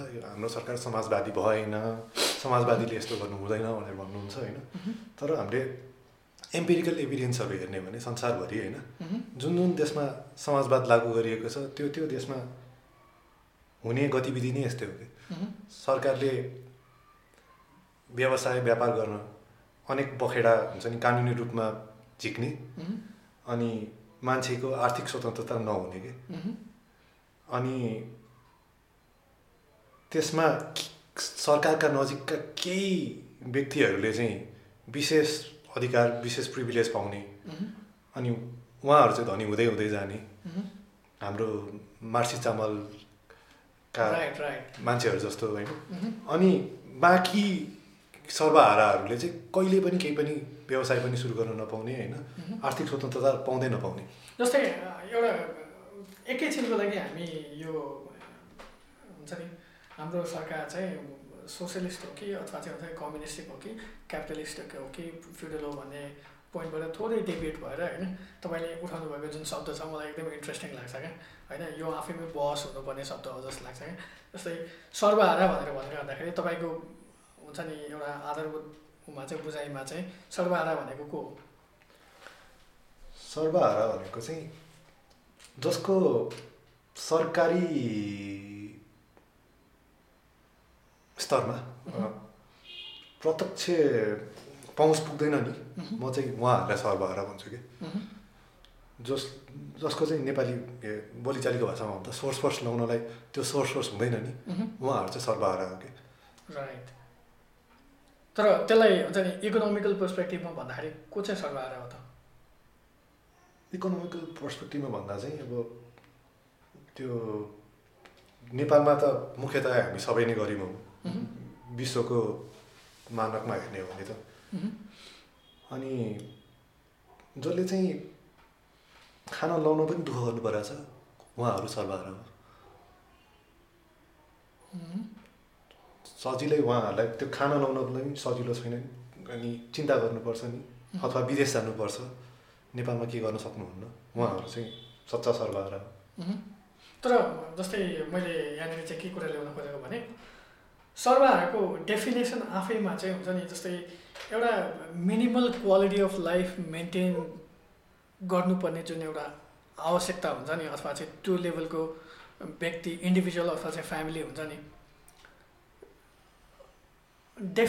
बाई डेफिनेसन त्यो व्यक्ति चाहिँ सर्वहारा हुनुपर्ने हो नि त होइन आइडियल्ली भन्दाखेरि चाहिँ किनभने हामी कुनै पनि हुन्छ नि शासन व्यवस्थामा हेर्दाखेरि होइन कुनै पनि शासन व्यवस्थाले प्रमिस चाहिँ कहिले पनि के गर्दैन भने हुन्छ नि कुनै पनि व्यक्ति चाहिँ खाना लाउन अथवा चाहिँ घाँस बाँस कपास शिक्षा यो कुराहरू चाहिँ अपुग कसैलाई हुँदैन भनेर भनिरहँदाखेरि होइन जस्तै लास्ट टाइम चाहिँ एकजना भाइसँग चाहिँ मेरो डिस्कसन के भएको थियो भने होइन जस्तै उसले चाहिँ के भन्दाखेरि मैले चाहिँ उसले प्रश्न सोधेको चाहिँ तपाईँ सर्वहारा हो जस्तो लाग्छ कि लाग्दैन भनेर भनिरहँदाखेरि म बाई डेफिनेसन अथवा चाहिँ हुन्छ नि बाई डेफिनेसन चाहिँ म सर्वहारा हुँ होइन तर हाम्रो जुन सामाजिक चेत अथवा चाहिँ सामाजिक बुझाइको हिसाबमा चाहिँ म सर्वहारा होइन किनभने हाम्रो सामाजिक चेत चाहिँ तपाईँले अघि भने जस्तो जसलाई चाहिँ खाना लाउन 2 छाक खाना पनि एकदमै मेहनत गर्नु परेको छ हुन्छ नि एउटा स्थायी बसोबासको हुन्छ नि ग्यारेन्टी छैन होइन उनीहरूलाई चाहिँ सर्वहारा भनेर भनिरहँदाखेरि त्यो भनेको त सर्वहारा होइन यार, त्यो भनेको त हुन्छ नि पोभर्टी लाइनभन्दा मुनि भएको मान्छे हो। हामीले त हुन्छ नि व्यवस्थागत हिसाबले कुरा गर्ने हो भने त हामीले उनीहरूमाथि क्राइम गरिरहेछौँ होइन। सर्वहाराको एकदमै एकदमै हुन्छ नि पेसिमिस्टिक डेफिनेसन राख्ने हो भने पनि हुन्छ नि जसलाई चाहिँ ठिकठाक खाना लाउन पुग्छ होइन, जसले चाहिँ एउटा हुन्छ नि बास पाउन सक्छ, त्यो मान्छेको डेफिनेसन चाहिँ त्यो मान्छे चाहिँ सर्वहारा हुनुपर्ने हो भनेर भनिरहँदाखेरि उसँग मेरो ठुलो भनामन परेको थियो। उसले मलाई जित्नै खोजेर हुन्छ नि के भनिरहेको थियो भने तपाईँ सर्वहारा हुँदै होइन, म मान्दिनँ अरू सबै कुरा मान्छ तर तपाईँ सर्वहारा हुँदै होइन भनेर भनिरहेको थियो क्या। त्यो कुरा उठाउनु खोजेको सर्वहारा भनेको जस्तै हामीले लास्ट एपिसोडमा हामीले के कुरा गरेका थियौँ तपाईँलाई याद छ कि छैन होइन। जस्तै जबसम्म चाहिँ गरिबीको राजनीति बाँकी रहन्छ नि होइन, तबसम्म चाहिँ गरिबी बाँकी रहन्छ भनेर भनिरहँदाखेरि हामीले सर्वहाराको डेफिनेसन नै खाना लाउन नपुग्ने त्यो राखिरहँदाखेरि हुन्छ नि हामीले बाई डेफिनेसन नै पोलिटिक्स नै त्यसमै रचिनुपर्छ भनेर पनि भनिरहेको हो कि मैले त्यो क्वेसन उठाउनु खोजेको क्या। एकदमै ठिक कुरा हो क्या। तर मलाई चाहिँ के लाग्छ भन्दा यो सर्वहारा भनेको चाहिँ एम्पेरिकल कुरा हो कि हुन्छ नि, एकदमै अब्जेक्टिभ कुरा भन्दा पनि एउटा देशमा कस्तो मान्छेहरूको सङ्ख्या धेरै छ त हुन्छ नि। अब हाम्रो सरसर्ती हेरौँ होइन, हाम्रो देशमा अझै पनि 25% 30% मान्छेहरू एब्सोल्युट पोभर्टी लाइनभन्दा तल हुनुहुन्छ, अथवा कुनै एकदमै अप्टिमिस्टिक प्रोजेक्सनहरूले चाहिँ 20% भन्दा तल भन्नुहुन्छ होइन। अनि हाम्रो देशका युवाहरूले नेपालमा काम नपाएर 50 लाखभन्दा बढी 70 लाख 80 लाख बाहिर हुनुहुन्छ। 3 करोड जनसङ्ख्यामा काम गर्ने उमेरको युवाहरू आफ्नो देशमा काम नपाएर 70 लाख 80 लाख बाहिर हुनुहुन्छ भनिसकेपछि उहाँहरूले त हाम्रो देशमा खाना नुहाउन पनि गाह्रो भएर त बाहिर जानुभएको छ नि। त्यसमध्येको बहुसङ्ख्यक नेपालीहरू त एकदमै दयनीय हुन्छ नि, गाह्रो कठिन कामहरू गर्नुहुन्छ नि त विदेशमा गएर। त्यही काम त्यस्तो खालको काम पनि नेपालमा नपाएर बाहिर जानुभएको हो नि त। हामीले त्यो रियालिटी तर फेरि हुन्छ नि getting back to the report soon in report र आर्टिकल हुन्छ नि रिपोर्ट नै हो क्या अरे। कान्तिपुरमा लास्ट टाइम गत महिना हो क्या अरे रिपोर्ट आएको थियो नि हुन्छ नि, भक्तपुरको इँटा कारखानाहरूमा चाहिँ भारतीय कामदार नभएको कारणले चाहिँ हुन्छ नि इँटा कारखानाहरू बन्द भएको, अनिश्चितकालको लागि बन्द हुन पुगेको कुराहरू। हामी human power human resources export गरिरहँदाखेरि हामी इम्पोर्ट पनि गर्छौँ नि त होइन, बेसरी इम्पोर्ट गर्छौँ होइन। तर त्यहाँनिर सरस्वती हामीले ट्विक गर्नुपर्ने कुरा के छ भन्दा त्यो जुन खालको ह्युमन रिसोर्स हाम्रो देशमा काम गर्न आउनुहुन्छ उहाँहरू त अझ नेपाली मानकले पनि गरिबीमा काम गर्न आउनुहुन्छ कि उहाँहरू पनि। जुन हाम्रो पश्चिमी नेपालबाट भारत काम गर्न जानुहुन्छ त्यस्तै खालको के हुन्छ नि अनस्किल्ड लेबरको रूपमा के हुन्छ नि एकदमै न्यून ज्यालामा काम गर्न आउनुहुन्छ होइन। त्यो ज्यालाले चाहिँ काठमाडौँमा राम्ररी खाना बस्न पनि पुग्दैन, त्यस्तो खालको ज्यालाको लागि हो नि त जुन त्यो भारतीय कामदारहरूको अभाव भएको त। अनि उहाँहरू त्यो यहाँ काम गर्न आइसकेपछि चाहिँ परिवारसँग बस्ने भन्दा पनि आफै जस्तो नेपालीहरू बाहिर गएर बस्नुहुन्छ नि एउटा कोठामा 7-8 जना गएर बस्ने, अनि त्यो स्केलमा बसेर आफ्नो खर्च कटौती गरेर थोर बहुत जुगाड गर्ने हिसाबले। त्यो कुरामा चाहिँ एउटा इन्ट्रेस्टिङ एनेक्डोट थपिहाल्छ। तपाईँले हुन्छ नि नेपालको काठमाडौँ भएको पपुलर हस्टेलहरूमा जानुभयो भने त्यहाँ पनि 7-8 जना बसिन्छ है फेरि हजुर होइन। यसमा फेरि अर्को कुरा थप्दाखेरि चाहिँ हुन्छ नि हामी अहिले भन्दा हुन्छ नि अहिले हाम्रो जुन खालको व्यवस्था छ त्योभन्दा चाहिँ अझै कम्युनिस्टिक अथवा चाहिँ सोसलिस्टिक हुनुपर्छ कि त्योभन्दा हामी दायाँ लागेर हुन्छ नि हामी अझै राइट जानुपर्छ अथवा चाहिँ क्यापिटलिस्टिक हुनुपर्छ त? नेपालमा इन्ट्रेस्टिङ टर्म छ त्यही कुरा नेपालीमा भन्दाखेरि वामपन्थी अथवा दक्षिणपन्थी भनिन्छ नि, सिधै राइटलाई दक्षिणपन्थी भनिन्छ कि। सुरुमा चाहिँ मलाई कस्तो इन्ट्रेस्टिङ लाग्थ्यो नि दक्षिणपन्थी भनेको चाहिँ भारतमा जुन खालको व्यवस्था छ होइन, मलाई मेरो सुरुमा चाहिँ बुझाइको कमजोरी नै हो होइन। कसैलाई दक्षिणपन्थी भनेर गाली गरिरहेका छ भने चाहिँ मलाई चाहिँ के लाग्थ्यो नि अब माओवादीका साथीहरूले चाहिँ भारतलाई चाहिँ एउटा इम्पेरियलिस्टिक गभर्मेन्ट भन्ने खालको टेन्डेन्सी छ नि त, भारतीय साम्राज्यवाद होइन अमेरिकी साम्राज्यवाद भारतीय विस्तारवाद होइन। त्यो भनेर भनिरहँदाखेरि चाहिँ भारतसँग आफ्नो पोलिटिकल हुन्छ नि इन्क्लाइनेसन राख्ने व्यक्तिहरूलाई चाहिँ गाली गरे हो कि जस्तो महसुस हुन्थ्यो होइन। तर इन्ट्रेस्टिङली चाहिँ राइटिस्टहरूलाई चाहिँ हुन्छ नि राइट पोलिटिकल लिन हुने मान्छेहरूलाई चाहिँ दक्षिणपन्थी भनेर भने रहेछ होइन। सो हाम्रो आवश्यकता चाहिँ के हो? हाम्रो आवश्यकता हुन्छ नि पूर्ति चाहिँ हामी योभन्दा अझै वामपन्थी भएर हुन्छ नि इक्वालिटीको लागि अझै मरिमेटेर हुन्छ नि शासन व्यवस्थाले नै हुन्छ नि एउटा के भने अब शासन व्यवस्थाले नै इक्वालिटी मेन्टेन गर्नुपर्ने आवश्यकता हो कि हाम्रो लागि हुन्छ नि प्रस्पेरिटी चाहिँ मोर इम्पोर्टेन्ट कुरा हो? हामीभन्दा वामपन्थी हुनु भनेको चाहिँ अब हामी कम्बोडिया जस्तो हुनु मात्रै हो कि अथवा स्टालिन अब योभन्दा वामपन्थी हुनु भनेको चाहिँ किनकि हाम्रो देशमा भएको सबै पार्टी सेन्टर लेफ्ट अथवा मोर लेफ्ट एकले अर्कालाई हुन्छ नि दक्षिणपन्थी भन्नेहरू पनि आफूले आफूलाई चाहिँ समाजवादी भन्छन् कि हाम्रो सबैभन्दा त राइट हुन्छ नि mainstream political party Congress अनि उहाँहरूले पनि आफूलाई समाजवादी भन्नुहुन्छ भनेपछि अब वामपन्थीहरूले भन्ने दक्षिणपन्थी भनेको चाहिँ कङ्ग्रेस हो कि। तर सँगसँगै हुन्छ नि कङ्ग्रेसमा पोलिसी लेभलमा एउटा लेभलको हुन्छ नि समाजवादी गन्ध चाहिँ छनक चाहिँ पाइएला होइन। तर सँगसँगै त्यसमा भएका मुख्य मियोहरू अथवा चाहिँ रिप्रेजेन्टेटिभ्सहरू हेर्दाखेरि गाउँबाट अथवा चाहिँ गाउँठाउँबाट उठेको हुन्छ नि अगाडिकै हुन्छ नि पञ्चायत व्यवस्था अथवा चाहिँ त्यसमै हुन्छ नि भएका फ्युडल्सहरू चाहिँ धेरै हो कि? त्यही त हुन्छ नि हामीमा त्यो इकोनोमिकली चाहिँ राइटतिर जाने सोचाइ चाहिँ कसैको पनि भएन कि। अलिकति दक्षिणपन्थी अथवा राइटतिर जाने मान्छेहरू पनि कि बरु रिलिजियसली छ हुन्छ नि यो हिन्दुत्वका कुराहरू उठाएर घुमाएर हुन्छ नि त्यो वैदिक समाजवाद भने जस्तो कुरामा लिएर आउनुहुन्छ हुन्छ नि हाम्रो राइटिस्टहरूले हुन्छ नि समाजवाद चाहियो तर हिन्दुत्व जोडिएको वैदिकता जोडिएको समाजवाद चाहियो भनेर। त्यो चाहिँ कस्तो खालको समाजवाद हो त यार?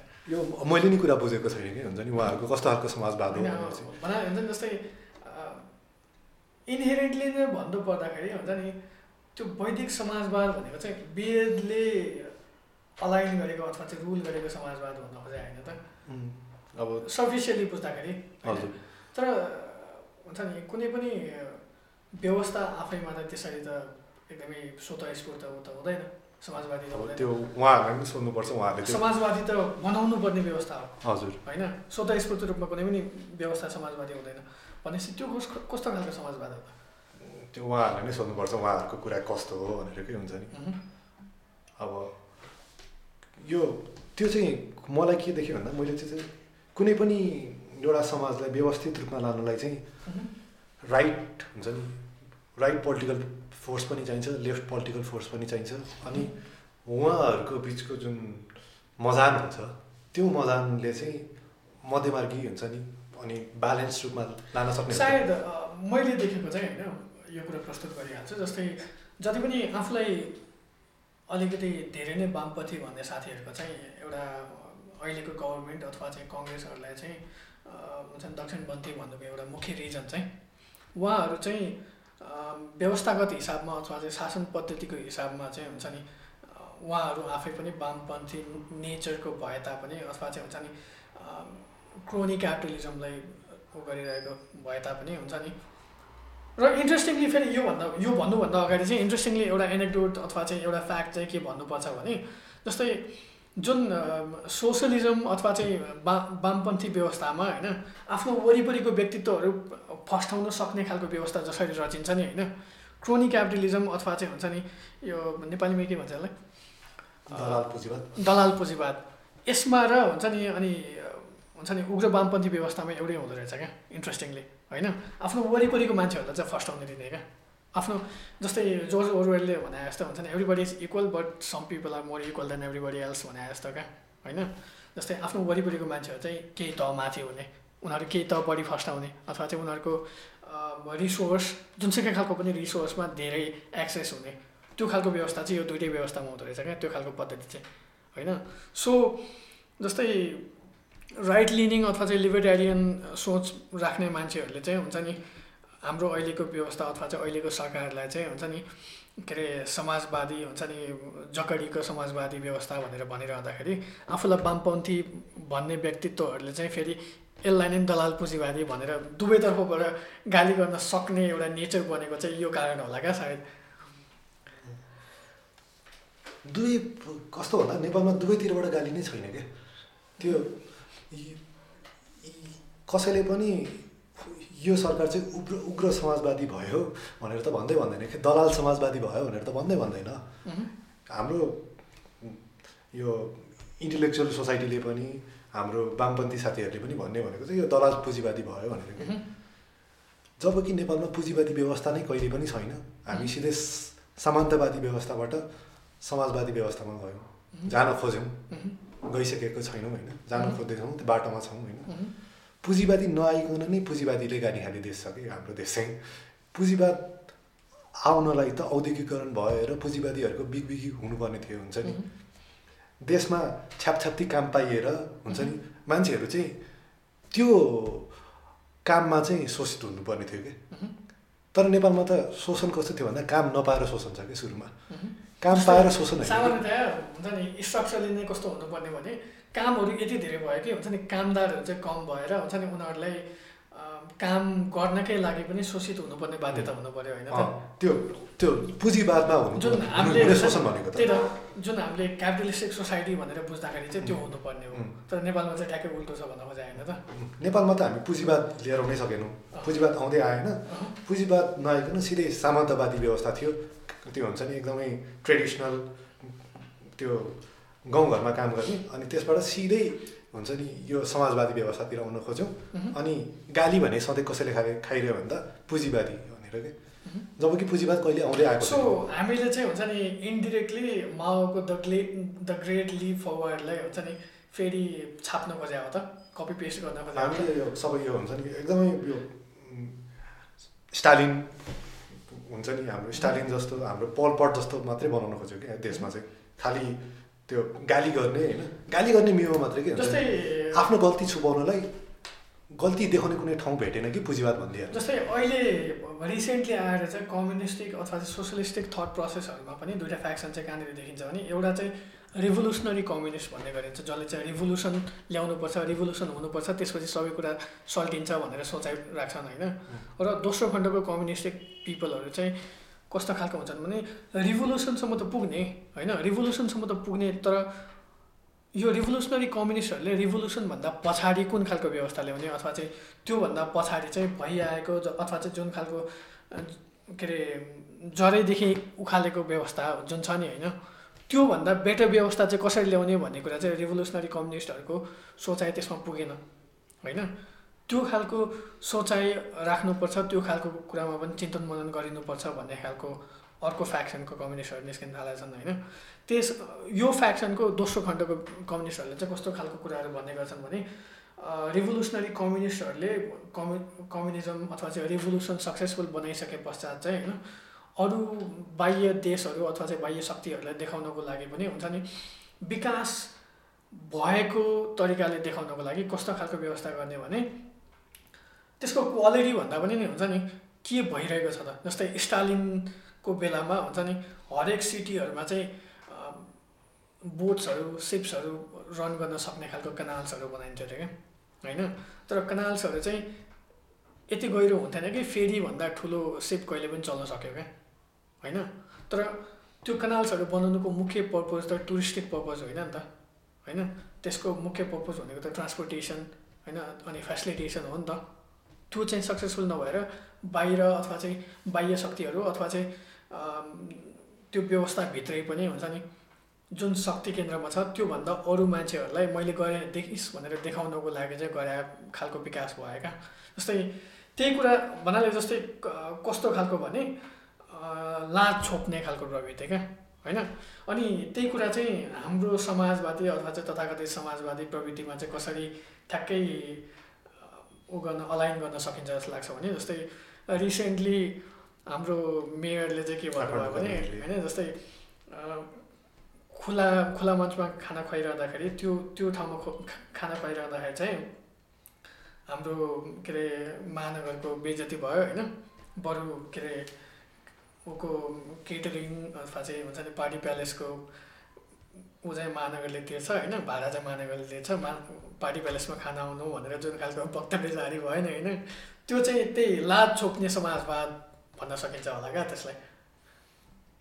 यो हुन्छ नि लाज छोप्ने समाजवाद होइन, अनि यो लाज छोप्ने समाजवाद र सामन्तवादमा धेरै फरक नहुने रहेछ कि। जस्तो कि यही कुरा त्यो त्रिभुवनको पालामा हो कि कसको पालामा हुन्छ नि, एउटा त्यो फेमस कोट थियो नि उहाँको, त्यो जनताको बारेमा अनभिज्ञ भएपछि कता गएर जनताको दुखेसो सुनेपछि यिनीहरूले दुध भात पनि खान पाएको छैनन् भनेर त्रिभुवन छक्क पऱ्यो भन्ने एउटा थियो नि किस्सा।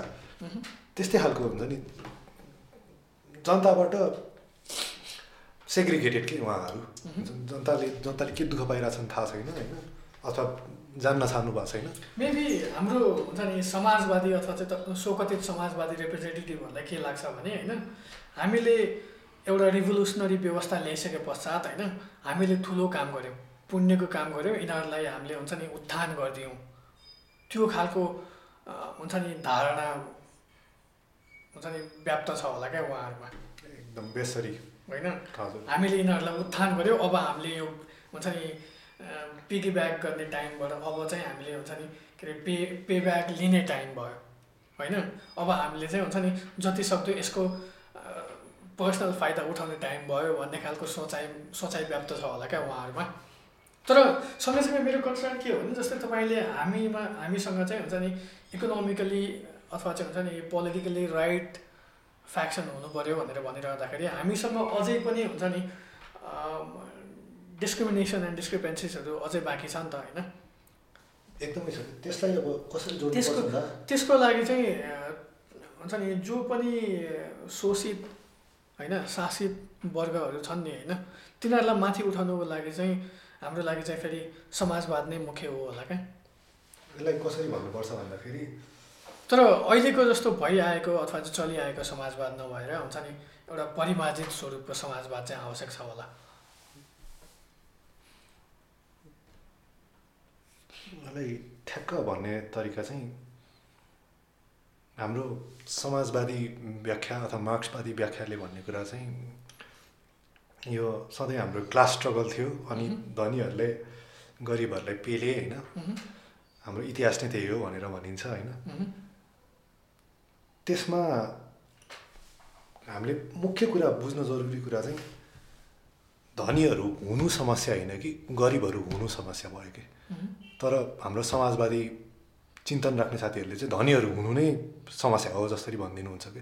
समस्या मुख्य जड त गरिबी हो नि त, कोही मान्छे धनी हुनु। तर सँगसँगै त्यही डेफिनेसनमा अर्को कुरा केही पनि जोडेर आउँछ भने होइन, धनीहरूले एक्सप्लोइट गरेपछि नै गरिबी हुने हो।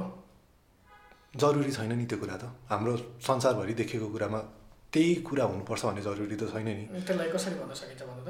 यो जस्तो कि कोही मान्छे गरिब छ भने उसले केही पनि अधिकार पनि उपयोग गर्न पाउँदैन क्या। त्यो एउटा टर्म छ नि, हुन्छ नि poverty is the greatest curse, ultimate violation of human rights भनेर के हुन्छ नि। त्यही त हुन्छ नि poverty is ultimate violation of human rights भनेर के हुन्छ नि। तिमीसँग पोभर्टी छ भने समाजवादीहरूको एजेन्डा पनि त्यही त हो नि। उहाँहरूको एजेन्डा पनि त्यही हो, तर उहाँहरूको एजेन्डा चाहिँ गरिबहरूको उत्थान भन्दा पनि गरिबहरूमाथिको राजनीति गर्ने, अनि जो चाहिँ अलिकति आफूले उत्थान गर्न सक्नुभएको छ त्यहाँबाट उहाँहरूलाई चाहिँ बुर्जुवा भन्ने, अनि उहाँहरूलाई नराम्रो देखाउने कि।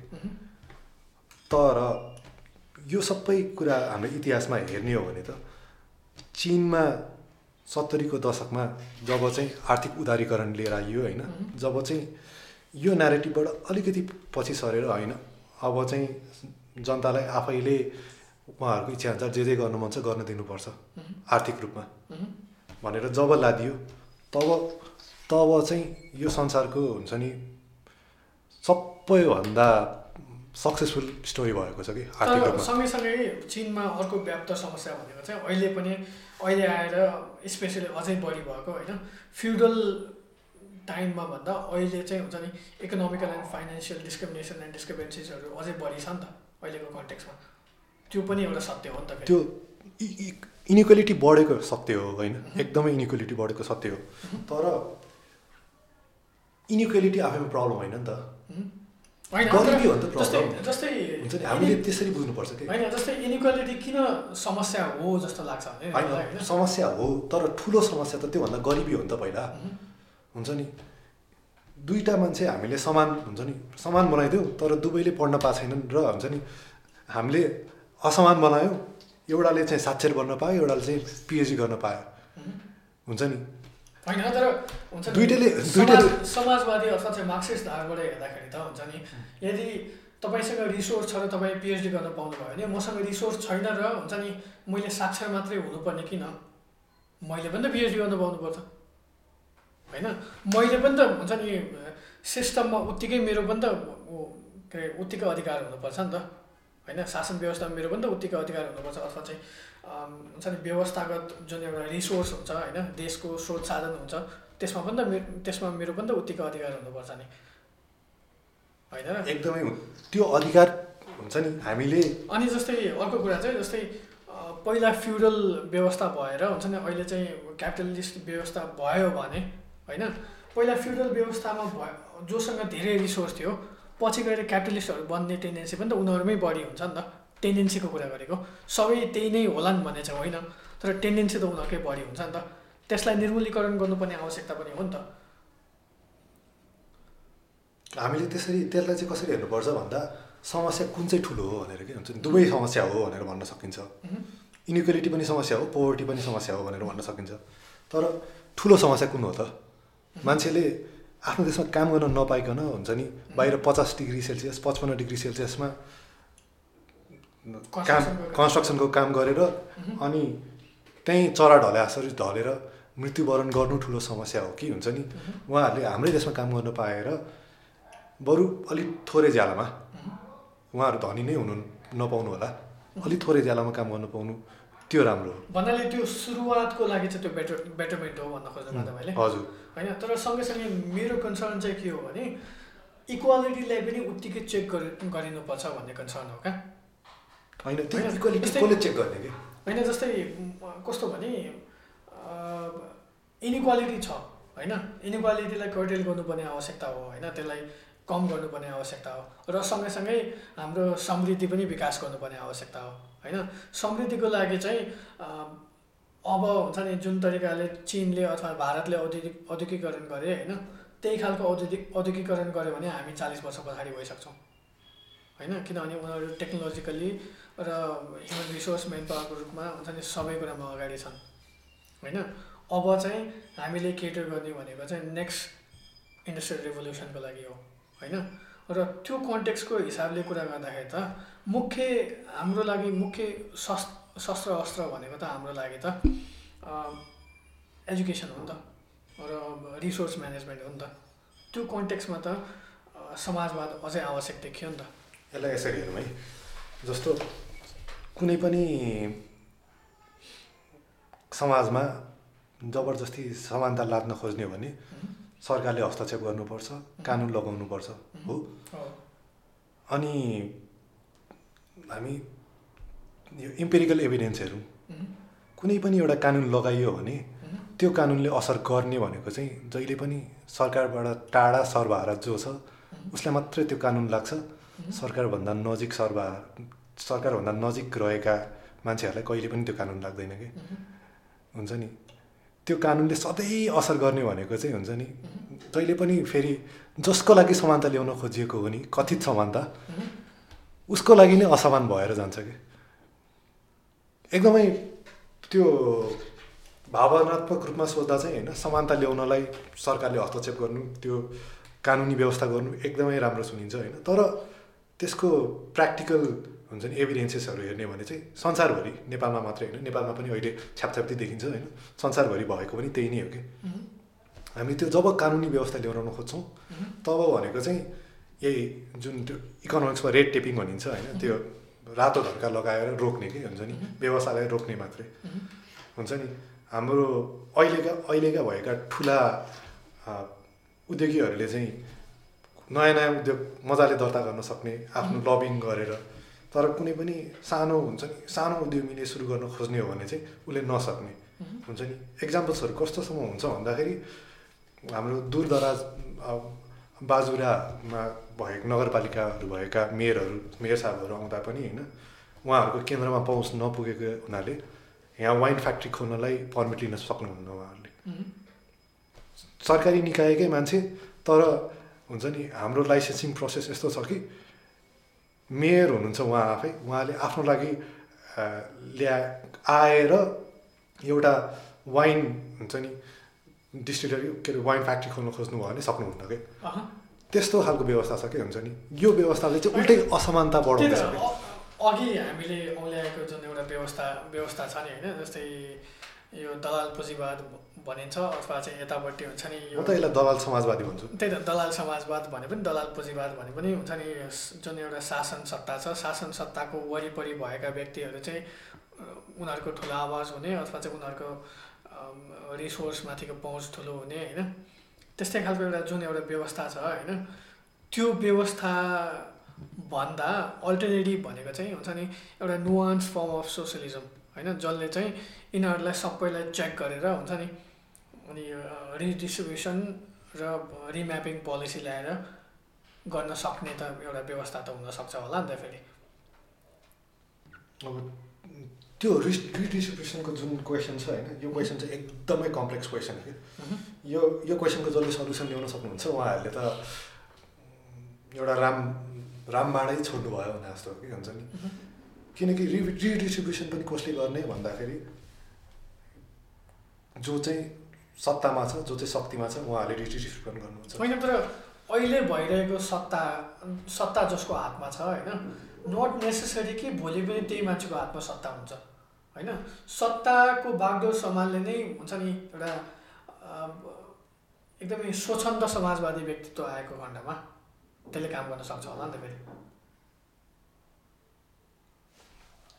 मलाई त त्योभन्दा धेरै डर चाहिँ अघि पनि मैले त्यो कम्बोडियाको कुरो गरिहालेँ होइन, उहाँहरूले समानता ल्याउने नाममा देशमा भएका पढे लेखेका मान्छेहरूलाई काट्ने खालको समानता ल्याउनुहुन्छ भन्ने डर छ। योभन्दा धेरै समाजवादी हुँदैन भने त हामी बाइ द वे यो कुरामा चाहिँ तपाईँहरूलाई अरू जानकारी लिन मन छ भने खमेर रुल्सको बारेमा पढ्नु होला, विकिपिडियादेखि सबै ठाउँमा उपलब्ध छ। र अर्को कुरा चाहिँ हामीसँग अघि पनि कुरा छोइएको थियो होइन, ब्युरोक्रेटिक स्ट्याग्नेसन पनि योसँग आउँछ होला नि त होइन। हाम्रो जुन एउटा ब्युरोक्रेटिक प्रोसेस छ अथवा रेड टेपिङ छ होइन, यसले पनि त धेरै कुराहरू भन्छ होला नि त हाम्रो शासन व्यवस्थाको बारेमा। हाम्रो बाहिरबाट स्ट्रक्चरली हेर्दाखेरि हुन्छ नि हामी व्यवस्था नै परिवर्तन गरेर गए तापनि हुन्छ नि हाम्रो ब्युरोक्रेटिक सिस्टम अथवा चाहिँ हुन्छ नि जुन एउटा सरकारको अङ्गहरू छन्, ब्युरोक्रेसीदेखि लिएर आर्मीदेखि लिएर अरू पुलिसिङदेखि लिएर अरू अङ्गहरू, तिनीहरू सबै त पहिले जस्तो चाहिँ त्यस्तै छ नि त होइन।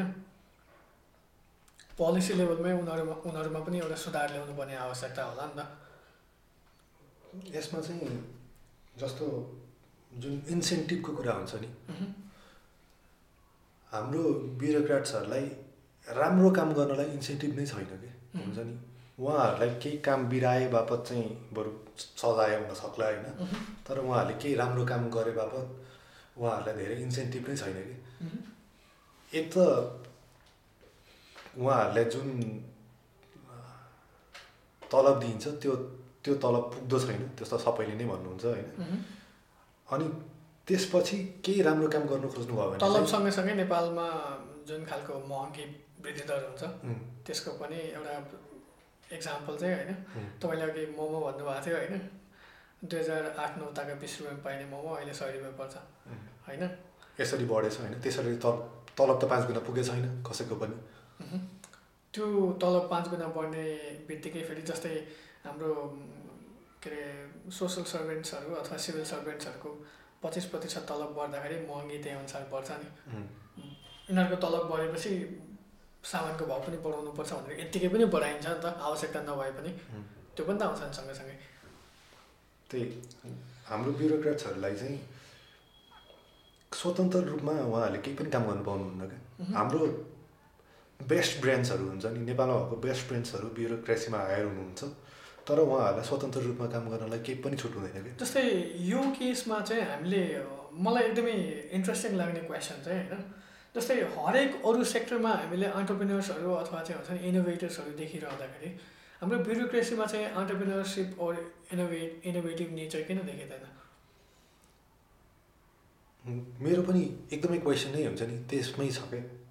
जस्तै सरसर्ती हेर्दाखेरि त एम्पल रुम छ नि त नयाँ काम गर्नेहरूको लागि होइन, किनभने नेपालमा सधैँभरि जसले पनि भन्ने कुरा चाहिँ हुन्छ नेपालमा केही भएकै छैन होइन, पोसिबिलिटी नै पोसिबिलिटी छ भने जस्तो there is always room for advancement नि त नेपालको कन्टेक्समा। त नेपालमा खासमा पोलिसी लेभलमा होस् अथवा फाइनेन्सियल लेभलमा होस् अथवा इकोनोमिक लेभलमा होस् होइन, अथवा पोलिटिकल्ली नै होस्, केही भएकै छैन भन्ने कुरा जुन हामीले स्वीकार्छौँ होइन, त्यो कुरा हेर्ने हो भने त हामीसँग आफ्नो इनोभेसनको रुम त कति छ क्या। हामी एउटा कोठाको कुनामा छौँ भने कोठा चाहिँ अथाह छ क्या।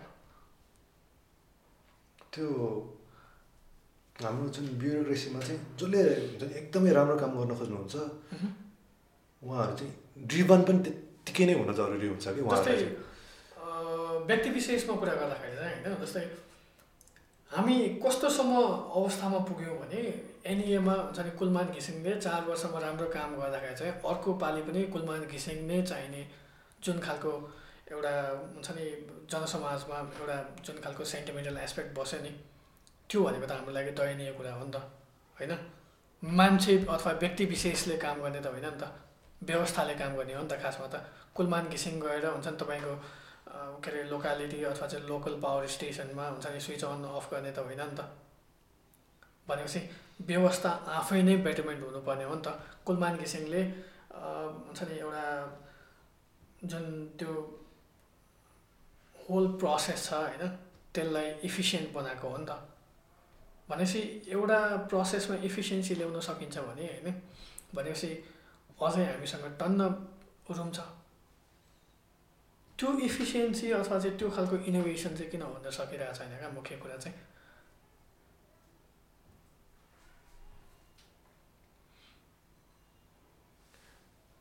राम्रो काम गर्नलाई हुन्छ नि नयाँ सोच्न पनि दिनुपर्छ हो।